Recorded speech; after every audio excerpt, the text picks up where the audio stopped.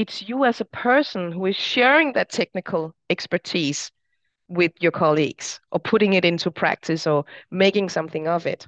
So we cannot take the personal aspect out of the equation. It's completely wrong. So the saying, it's all business, it's not personal, it's wrong. It's a myth. Hey, it's David, and you're listening to Leadership Without Losing Your Soul, your source for practical leadership inspiration, tools, and strategies you can use to achieve transformational results without sacrificing your humanity or your mind in the process. Hey everyone, welcome to the show. We are here in the middle of season 14. Hard to believe, but we're already there.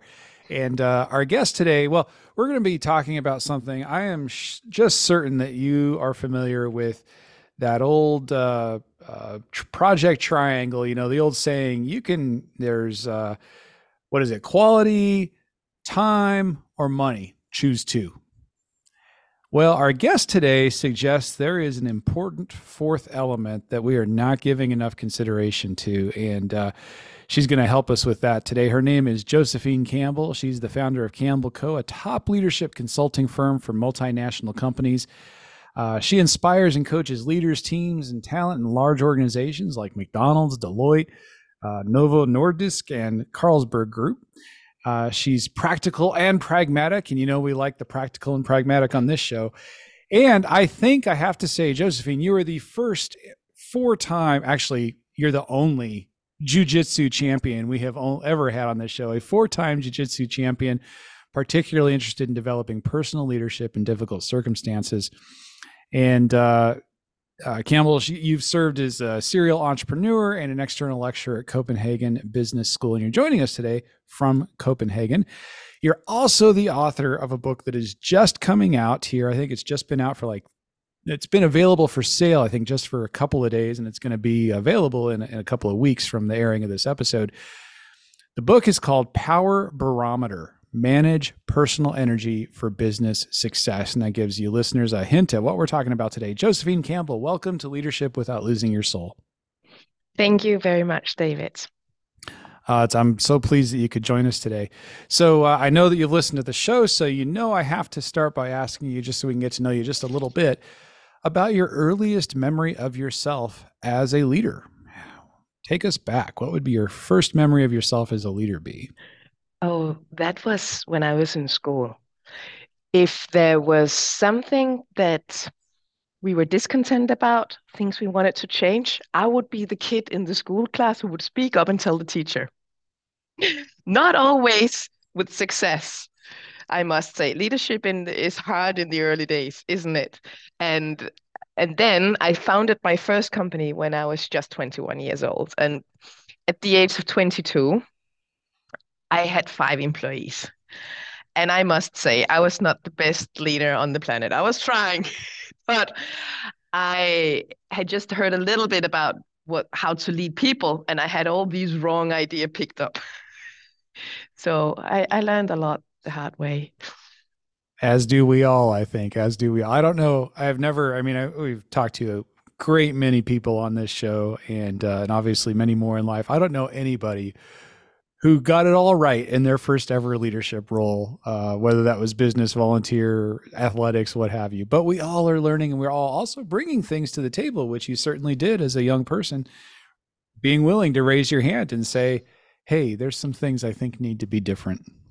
Yeah, and that's kind of what we're trying to do today as well. I think with my book, I'm raising my hand and I'm saying, hey, there's something here that needs to be different.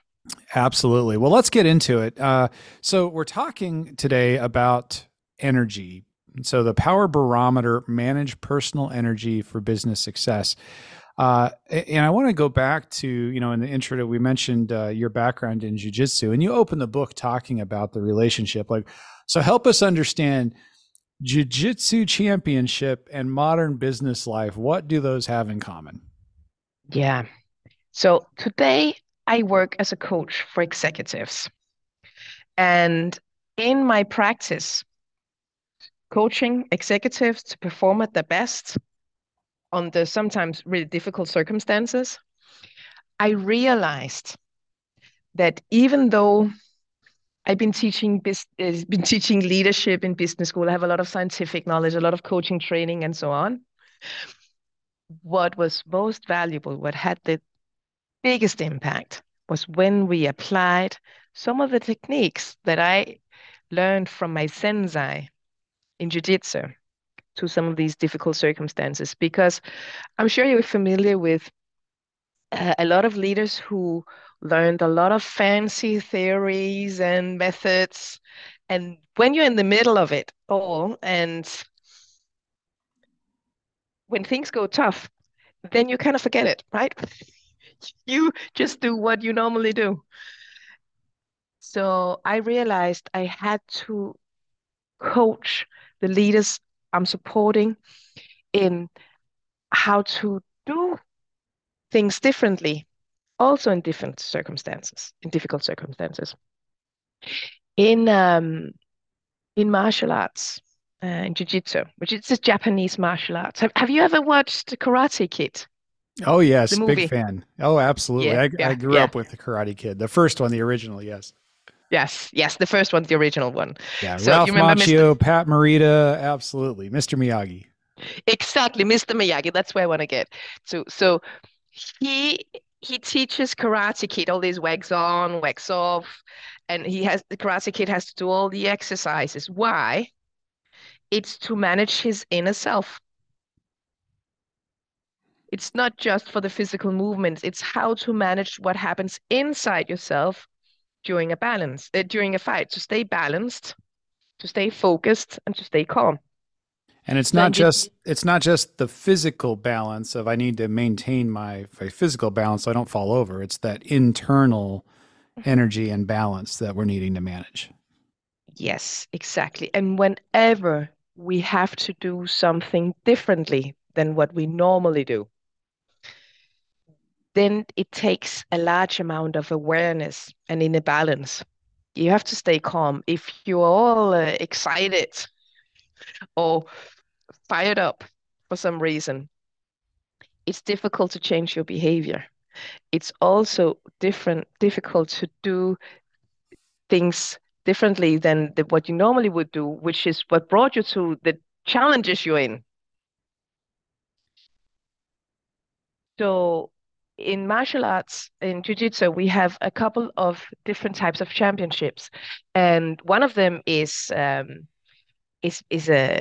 offensive battle, as you've seen in Karate Kid, where you have the green tatami mats on the floor, you have a judge, there's a red square around the area where you fight. The judge says "Hashime," and then you start fighting. Yeah, 2 times 2 minutes. It's a lot of fun, and you have to stay calm there as well because otherwise you're just gonna freak out, right? But what I wanted to tell you about is another type of championship, which we call reaction track. So reaction track takes about 1.5 or 2 hours to walk, and you walk through a desert area. There are 10 to 12 posts, and on each post, you will most likely get attacked by one or more people. And on some of them, you have to give first aid because in jiu-jitsu, we learn to take life with our hands, so we also learn how to preserve life with our hands. It's a fighting system that has ethics. And there's a day track, and then there's a night track. So I did the first reaction track championship when I was 12 years old. And my sensei, his name is not Mr. Miyagi, but he was also a good one. And he trained us not only physically, not only the fighting techniques, but he also taught us how to calm our mind and nervous system before a battle. And I would use these techniques as I was walking in the forest. It's a desert area, so very often would be through a forest, and there's no lighting in there. It's just you can't see a hand in front of yourself. You can only see there's these white stripes of flour on the path where you're walking that they put out so you know where you're going to walk. And if I could feel that my breath would be changing, that I would start getting into this reaction mode where you do things automatically, where you cannot stay calm and be aware of what happens around you, where you just go into this autopilot reaction mode. then I would start slowing my breath and breathe deep. And then I would be calm again. Then I could be in what I call the green zone. And in the green zone, you can use all of your brain. Your nervous system is calm, so you can be much more aware of what goes on around you. If you get into what I call the red zone, that's where you get into the reaction mode. Then you um, react from your autopilot, but also you don't see what happens around you. You can become extremely focused, and it's a little dangerous because in business life we celebrate the state of mind called focus, and focus can be good sometimes, but if you have to collaborate with other people, if you have to lead, if you have to solve complex problem, you need to be aware of what happens around you. Mm-hmm. So the same thing that happens to any person walking through a dark forest is potentially what can happen in a meeting or in business life as such, because we are under a lot of pressure. And our brain haven't evolved a lot for the past 10,000 years. So it will, if you're in a meeting where you feel threatened or you feel that you're being excluded or there's some other trigger happening, your brain and nervous system will happen the same way. It will react the same way as the other jiu-jitsu fighters who lost. They will get into the red zone. And the first year, when they were going to give us the medals, I thought they were wrong. First you have the bronze medal, it's for Anna, the silver medal, it's for Sarah, and the gold medal is for Josephine. And I told my sensei, no, they must be wrong. I only practiced for a year. The other girls, they practiced for 3 or 5 or 7 years. How can I win? It cannot be true. But it turns out that Anna, she beat up the guy at the post where you had to give first aid because Oh she no. completely, she went into reaction mode. Panicked and said, threat. Oh no. Yeah, but that's what happens to most people. That when you feel threatened, when you feel like now I'm gonna get exposed or something's bad gonna happen, they get into the red zone and they see alarms and danger all over, and they'll beat or yell at anyone around them. And when I say beat and yell, I also mean it as a metaphor, right? Sure. Because Sure. there are people who, unfortunately, there are executives who will yell at people at work, but most people will not. They will bite at people in other ways, or they will just have facial expressions and microsignals that signals aggressive behavior in a very unpleasant way that other human beings are actually capable of picking it up, and it creates a working environment without psychological safety, where where collaboration, performance, innovation will not thrive Yeah. as much as it can if you have psychological safety, if people can read each other, if you're not being aggressive. And It's, so often, leaders who are struggling with this will feel justified in their responses because they do perceive a threat. They do get frustrated. And so they will justify those responses. But what you're giving us here is a great metaphor of how we can manage our internal state and our state of mind in order to, as you say, be in the green zone and be far more constructive, productive, proactive, all of those good pros with how we're approaching things. Let's go a little bit deeper now that we've got the metaphor in place. And in as we were starting, talked about the old 3-point triangle in any project: money, quality, time. We can have two of those. One of them is always kind of seems to be in flux. And you recommend we really need to pay attention to a whole nother dimension. And this is really the gist of the book, right? Your thesis is that our energy is critical to our success as a leader in business, all of it. And that is a missing component of that triangle when we really think about the big picture. Yes, for your own sake and for the sake of the people you manage and the business. So, personal energy is the fuel of the brain, right? The brain consumes about 20% of your personal energy. It's a lot. The brain only takes up like 3 to 4% in size. So, do you think you can do equally good work when you're exhausted? Well, if Heck no.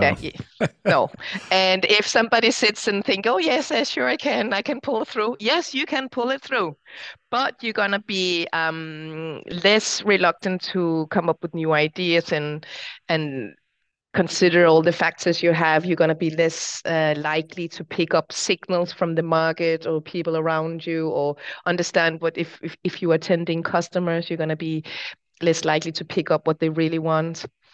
Um, so we need energy to perform at our best. And then there's already been written a lot of literature about what you can do on your own for yourself to manage your own personal energy, like get enough sleep and eat well and so on. So what I focus on in this book is, we spend most of our awake hours at work. Okay. So how do we manage our personal energy together in the teams, in the groups when we are at work?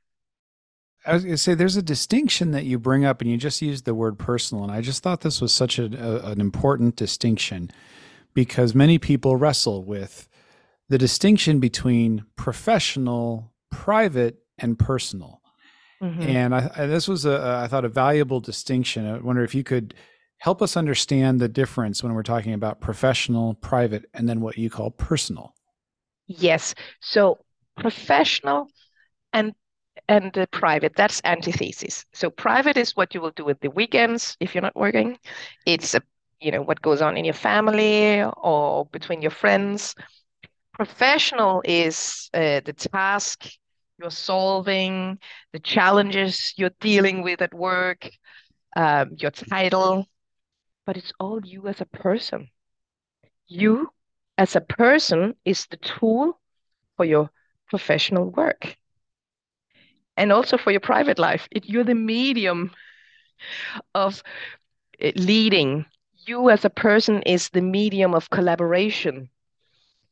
Even though you're a technical specialist, it's you as a person who is sharing that technical expertise with your colleagues or putting it into practice or making something of it. So we cannot take the personal aspect out of the equation. It's completely wrong. So the saying, it's all business, it's not personal, it's wrong. It's a myth. And when we treat people that way, and if we treat ourselves like we shouldn't take it personal, it's just business, we're turning people into machines, and we're not. And that actually comes back to the scope triangle that you mentioned in the beginning of this podcast. I say we have this fourth dimension that we should add to the scope triangle, personal energy. So you have time, quality, money, and personal energy, because it confies logic in most businesses today not to include personal energy. In most businesses today, the most valuable asset, it's people, people's brain. It's, you want people to get engaged, you want people to be creative, you want people to stay working with you because it's very expensive to have a quick turnover of employees as well. You want people to be able to collaborate and solve complex problems together. It takes energy. And it can give energy to solve complex problems together if you have good energy in a meeting, if you have good energy at work. That's what we want to achieve. We all know the feeling of collaborating with a good colleague and feeling completely energized going out of that meeting. But unfortunately, I think most people can also recognize the feeling of being in a meeting and suddenly someone just takes out all the energy of the meeting and you feel drained when you leave the meeting. Hmm. Oh, yes. That fourth dimension of energy, it's so interesting. It doesn't fit on a spreadsheet easily. And so in so many business contexts, if it doesn't go on a spreadsheet, are we paying enough attention to it? But it's such a vital resource. And so you give us a number of different ways in the power barometer to think about and manage and create awareness and take responsibility for not just our energy, but the energy we're giving, receiving, and so on. So I want to start with a tool that you, well, not start, we've already started, but I want to continue with a tool that plays a big role in the book. You mentioned it already in the green zone and the red zone. And this is what you call the awareness matrix. Two-axis graph. On the horizontal axis, we've got whether our brain is ready or hijacked. Those are the two ends of the continuum. And then our energy is either high or low. So I wonder if you might walk us through this matrix. What do we mean by high energy, low energy? What do we mean by hijacked versus ready, and the interplay between them? Yes. So if we start with the horizontal axis, the ready hijacked, it relates to the metaphor, well, the story about going through the forest on the reaction track.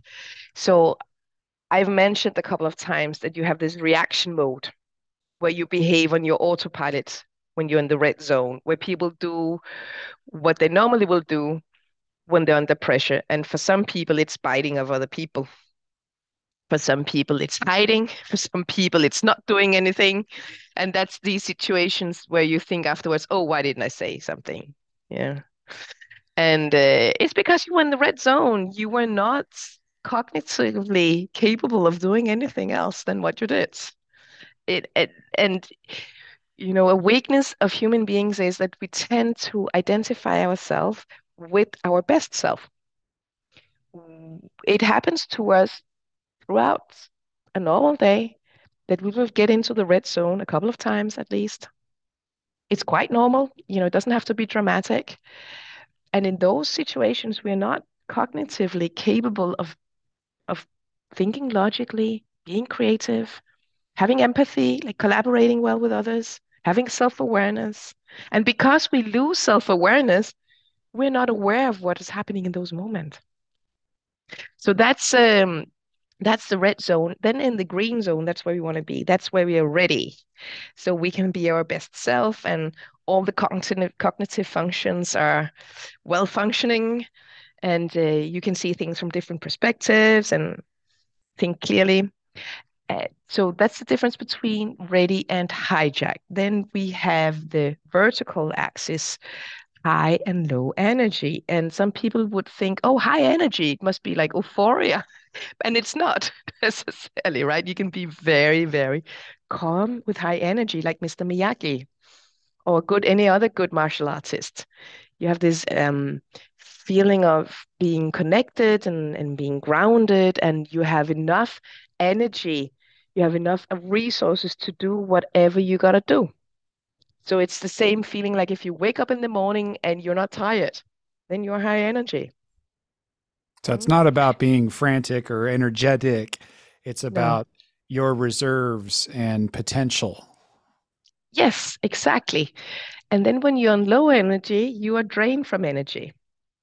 But then we have four squares in the matrix. So you can be low in energy, but still be in the green zone. I call that mellow. And it's not a bad thing to be mellow. You could also say tired, but I think mellow is a little more positive because it's not bad. And I always say, like, what? So you get tired and then what? So what do you have to do? Well, you have to recharge your batteries. Like you have to get your energy up again, or you have to accept that in this moment, I only have a little energy left. So I'm gonna adjust my behavior and expectations accordingly to that I'm low on energy.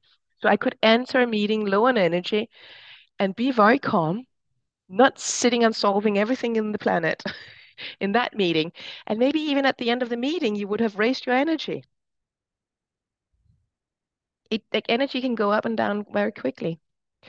And on the top in the green zone, you have agile, mentally agile. That's where we should be when we lead, when we collaborate, when we perform, and when we fight as a martial artist. So that's the times where you want to be able to sense what goes on inside myself, what goes on around me, and think logically, be analytical, uh, be creative, so you can come up with the best response to the moment and you can act accordingly to it. So that's agility. It's about being flexible, being smooth. It's not necessarily about being fast. It's about a timely response. So as I was walking through the dark forest on the reaction track, remember I told you I would put my awareness inside myself to check on my breathing and what was going on inside myself and if that was well. Mhm. And then I would put my attention outside myself to try and sense what would happen around me. I would try to listen to see if there was a post coming up. But they're very, very good. They're professional people. They would not give away by chit-chatting. So I would use my senses to sense if there were people around me. And do you think you can sense if you're in a dark room and there are people there, even though you cannot see them? Yeah. So most people can. A lot of horror movies have been built around that concept, right? And it's because it's a human quality. It's something we can do. Again, our brain have not evolved for the past a lot for the past 10,000 years. So we have been designed to survive in wild circumstances in the dark forest. So surely, if we haven't shut down those mechanisms, which some people do, then we can actually sense other people. We're social animals. Yeah, absolutely. Mm. So that's where we want to be. And then you have the red zone. And, we just have to admit it happens to us all the time. It even happens to me, who wrote a book about it. Can I keep on practicing being in the green zone? But we do get into that red zone where we become unaware and where all our behaviors are on the autopilot. And we're designed for that because the brain wants to preserve energy. So it's trying to do as much on the autopilot when you're unaware as possible. And especially when you're under pressure, it's all about survival.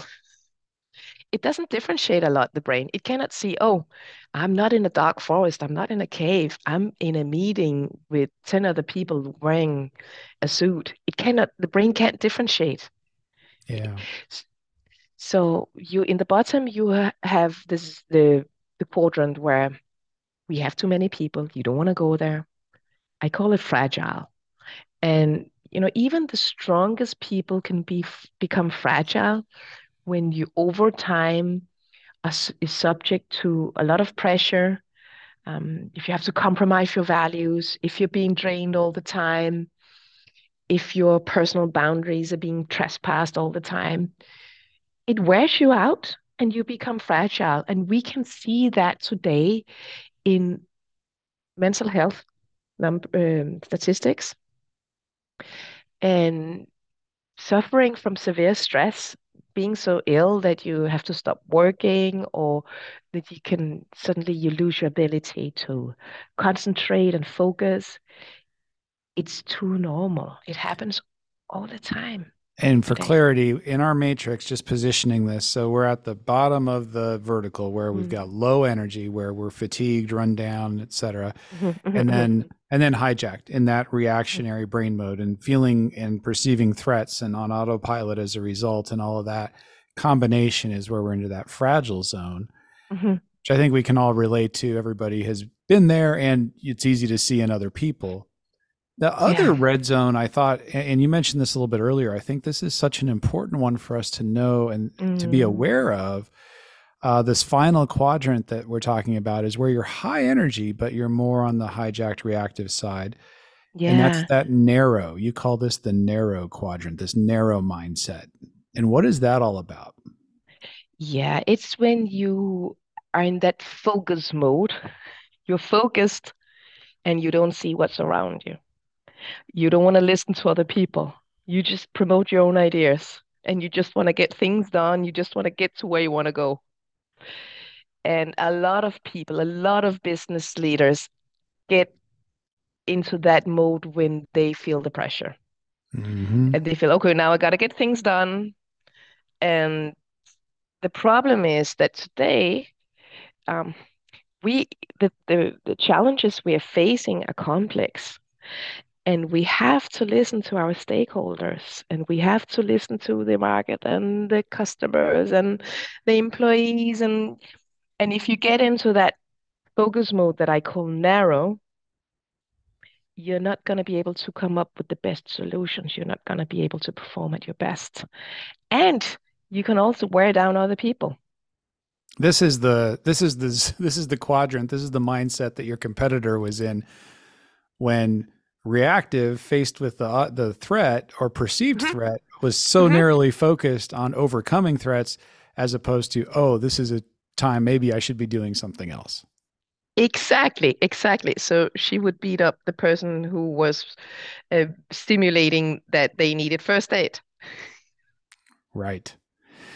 All right. So Mhm, this is the awareness matrix, and it's an important way to think about our mindset and figure out where we are and what we need in order to either calm ourselves and move ourselves from hijack to ready. And we'll talk about how to get there in a moment, or to replenish our energy, but to create that awareness of where we are.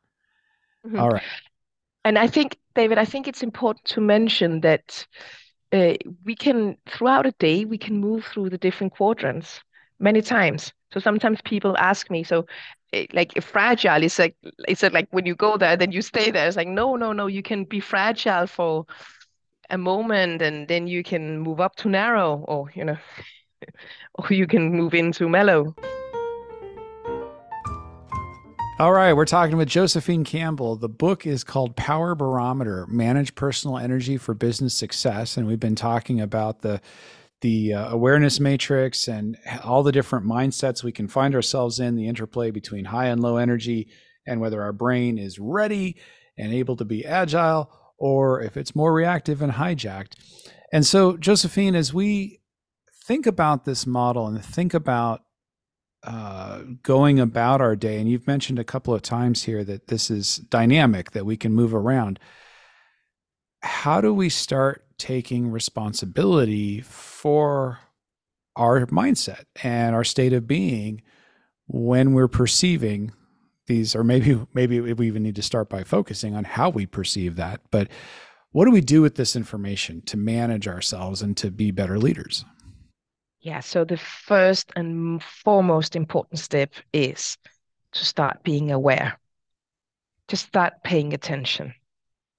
And if you can do that, just doing that, it's going to have a huge impact in itself. And it's also the hardest step is to be aware because our mind is going to wander off. And throughout the day, we're going to move into the red zone and be reactive and act on the autopilot. So be aware as much as you can, and then take responsibility for your behavior. So we cannot change other people, but we can, if we're in the green zone, we have some moments of pure freedom to make free choices of how we want to behave and, take those chances and just try it out a little bit. I always say if you're going to try new behavior and you feel nervous about it or you feel a little uncomfortable about it, pick some safe spaces to try the new behavior. So you could try that behavior in a meeting with some people you have a long history with, who knows you very well, where it's not like you're gonna risk a lot just to stand up and speaking, if that's what your issue is, for example, if you normally just sit there and say nothing, or if you're gonna stay still because you say a lot normally. Actually, I work with a leader who is a great leader, but that person is giving too much. Probably some people have, some other leaders are familiar with this concept, being too active in meetings, leaning too much forward. So we are practicing that this leader lean backwards a little bit. But in the beginning, it felt like a huge step because it was so unfamiliar not to lean in and take control and manage everything. but actually have turned out that it has increased performance and well-being a lot.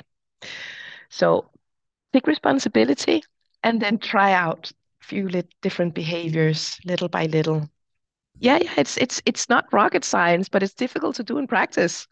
One of the suggestions or invitations that you make that I thought was important is a lot of the focus, and always in leadership, we lead ourselves first. And so creating the awareness for ourselves and getting to those practices, and you give us some more ways to do that in the book. So we start there, but it's also taking responsibility, not just for our own energy, but the energy that we're giving to others.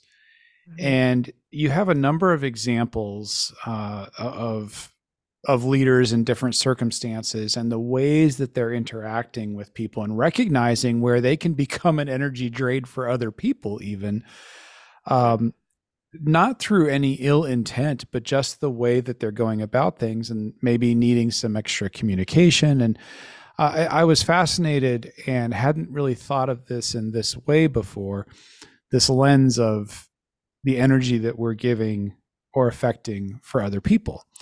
So I wondered if you might share a little bit about that, about how we take responsibility for the energy we're giving to others. Yes.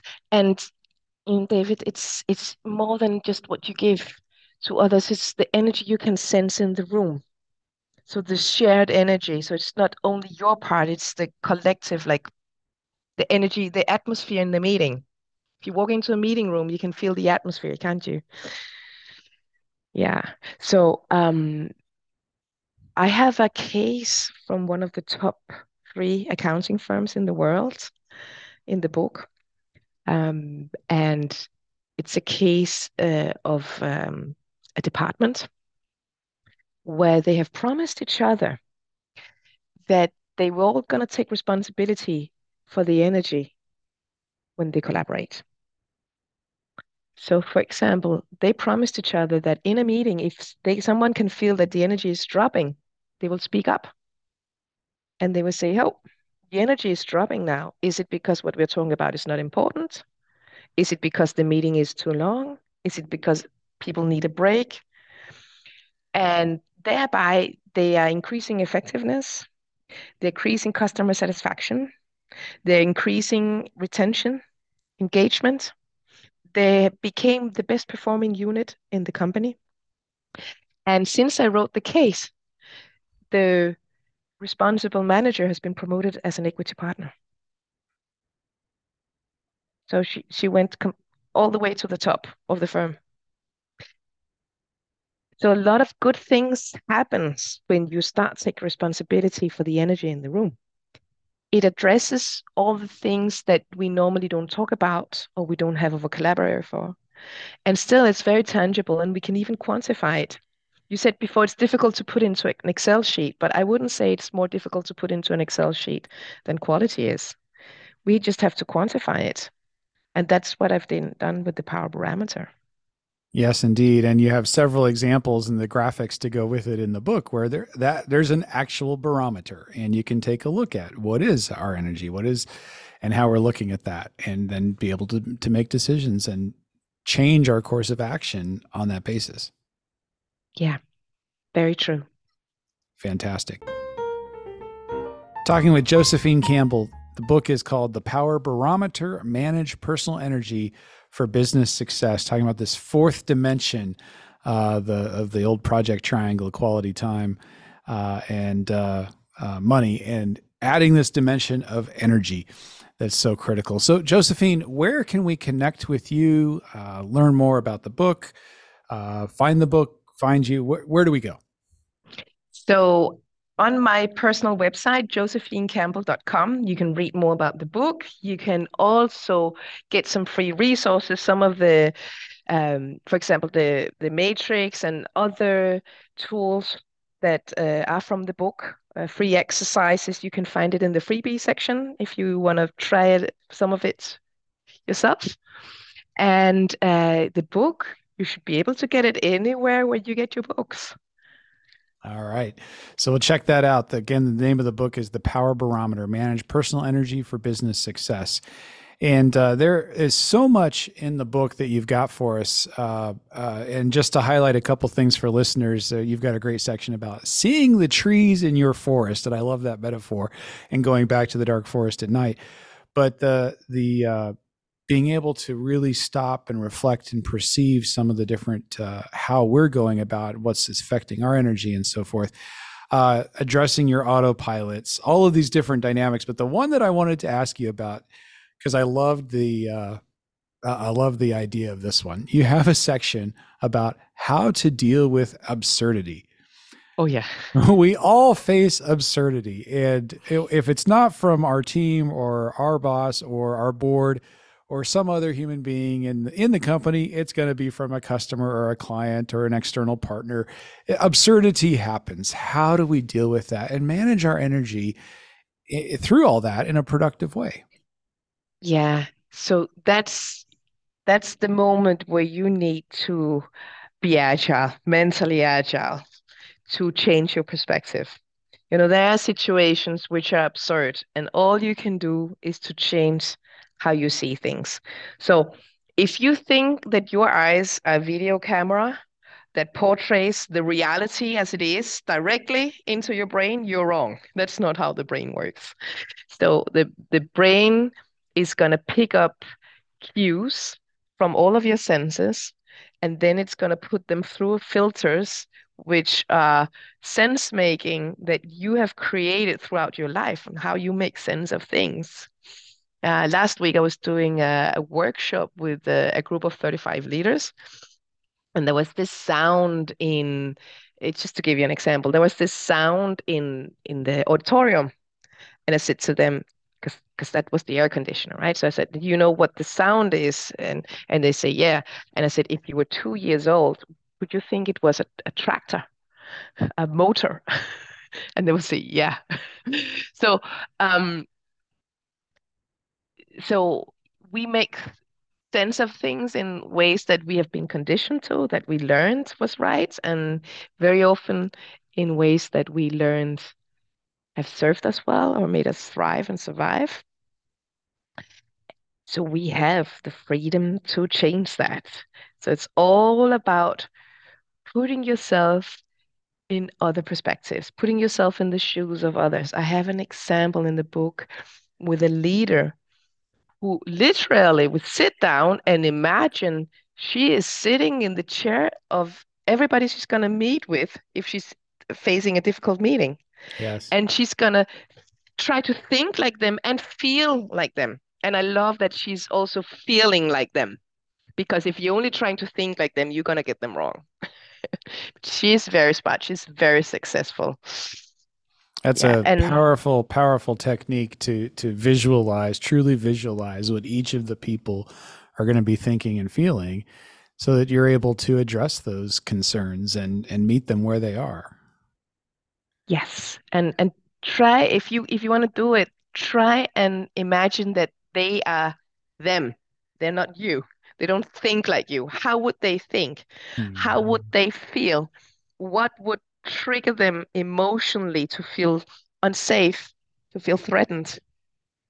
And if you work with people for a little while and you're a good leader, you probably have a sense of how different people work. Put it into work.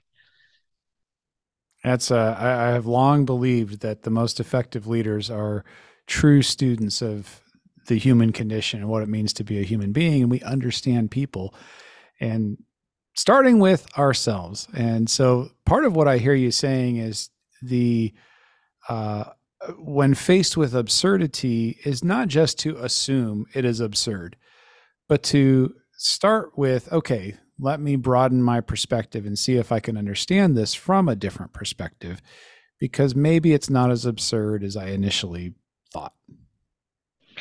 Yeah, or maybe even though the situation is really absurd, because, for example, I use the example of Viktor Frankl, a Jewish prisoner in a concentration camp during the Second World War. And that is an absurd situation he was in. It was so horrible. And but changing his perspective on the idea of why he should stay alive. or what could what ideas who could keep him alive could serve him. So sometimes it's just to serve yourself, just to survive, or just to get through something. I also use an elaboration on the Sisyphus metaphor. It's an old Greek metaphor. And just after the First World War, there was a lot of depression. And the French existentialist philosopher Camus, he wrote a piece on how Sisyphus can smile. And that's actually what inspired me for the chapter on, I call it How a Leader Can Smile. And it's about how to deal with absurdity. And um, and it inspired me the way he describes it. So the myth about Sisyphus, it's the Sisyphus has to push up a rock up the hill, and the minute he's up the hill with the rock, it goes down again, and he has to do it over and over again. So Camus, he says, so you see Sisyphus pushing the rock up the hill, and then there is this moment where there is sun shining and it sparkles in some of the rocks. And suddenly there's this beautiful light shining from the other rocks. So there's this little spark. And Sisyphus, he chooses to look at that beauty from this little rock sparking. And it makes him smile. And thereby he changes his state of mind. And that is a way to deal with the absurdity. So in coaching, even when we have to make sense of difficult emotions, we also have a technique where I say to people, for example, look up in the ceiling and smile. Because if you connect to some difficult experiences you had, and then afterwards you have to stay sane and make sense of it and connect to another part of you, you need that change. And if you look up in the ceiling and you smile, or if you look at something beautiful, it could be in a horrible meeting, but someone put a flower on the table, and that flower is just beautiful, or there's something in the sky, and you can just look at that, connect to that, then that very moment, you're going to change your mind.